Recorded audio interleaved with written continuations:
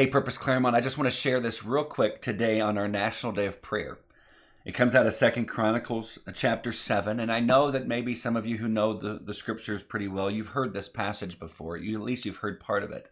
But I actually want to start before the verse that is so popular and make sure that we actually look at the popular verse in its context and then see and pray that God would make this the prayer of every people group on the planet for their nations as well as we pray for ours.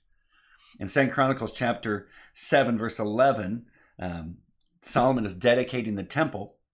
You get to verse 11 and it says this, "Thus Solomon finished the house of the Lord and the king's house, and all that Solomon had planned to do in the house of the Lord and in his own house he successfully accomplished. Then the Lord appeared to Solomon in the night and said to him, I have heard your prayer and have chosen this place for myself as a house of sacrifice. When I shut up the heavens so that there is no rain, or command the locusts to devour the land, or send pestilence among my people, if my people who are called by my name humble themselves and pray and seek my face and turn from their wicked ways, then I will hear from heaven and will forgive their sin and heal their land." See that? And the one that's popular is verse 14. If my people who are called by my name will humble themselves and pray. And I believe this. We should be doing this. And we are God's people, as are all Christians around the world. We are God's people that are called by his name, but we're called to humble ourselves and pray. Not arrogantly pray, but to humble ourselves. Why would I need to humble myself? One, because I'm coming before God and it needs to be done in humility. Two, I'm a sinner just like anyone else, and I must come to God humbly, knowing that the only reason I can speak to God is because he has called me. And so all of us followers of Jesus, the only reason that we can know God is because of God. So we come to him humbly. We pray to him humbly. And we pray and seek his face. But then there's this part, but turn from their wicked ways. And here's the thing, friends. We need to ask God, God, what in my life is not pleasing to you? And then repent from it. I cannot tell you how often I see that verse used, especially on a National Day of Prayer. And that part is skipped over. I've seen over and over and over where they write down and pray and seek my face, then I will hear from heaven. And they take out the repentance aspect of it. But followers of Jesus, this applies just the same to us as it does to everyone else. I feel like sometimes we can kind of come before God or not boldly, but arrogantly, forgetting that we need to repent of sin. There's things in our life that are not pleasing to him. So ask God, what's not pleasing to you? What is sin that I need to repent from?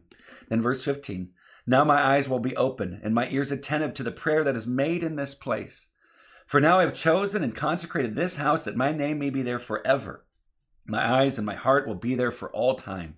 And as for you, you will walk before me as David your father walked, doing according to all that I've commanded you and keeping my statutes and my rules, that we're supposed to be a people who are obeying God. Then I will establish your royal throne as I covenanted with David your father, saying you shall not lack a man to rule Israel." Now, friends, this is directly spoken to Solomon, but there are principles that we can take out of it. And here's the principles that I think we need to apply. We need to humble ourselves before God. We need to go to him in prayer and pray humbly and seek his face and repent from our sin. That we need to lead the way. And then we need to pray that God would move in our nation, that the Holy Spirit would send a revival, but the revival needs to start with us.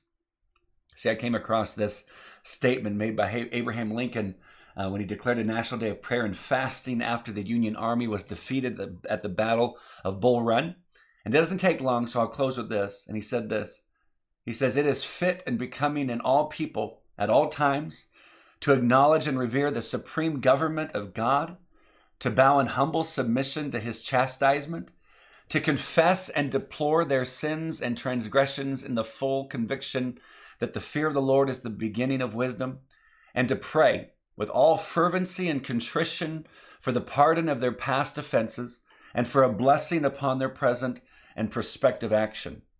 And whereas when our own beloved country, once by the blessings of God, united, prosperous, and happy, is now afflicted with faction and civil war, it is peculiarly fit for us to recognize the hand of God in this terrible visitation and in sorrowful remembrance of our own faults and crimes as a nation and as individuals, to humble ourselves before him and to pray for his mercy, that the inestimable boon of civil and religious liberty earned under his guidance and blessing by the labors and sufferings of our fathers may be restored.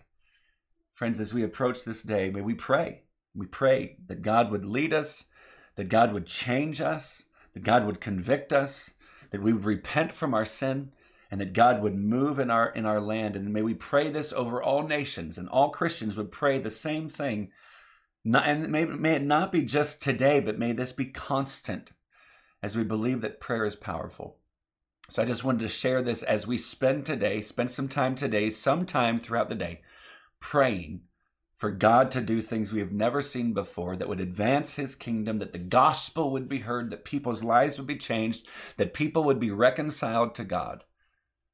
Friends, I love you more than you know. I'm so thankful for you, and I hope you have a great rest of your day.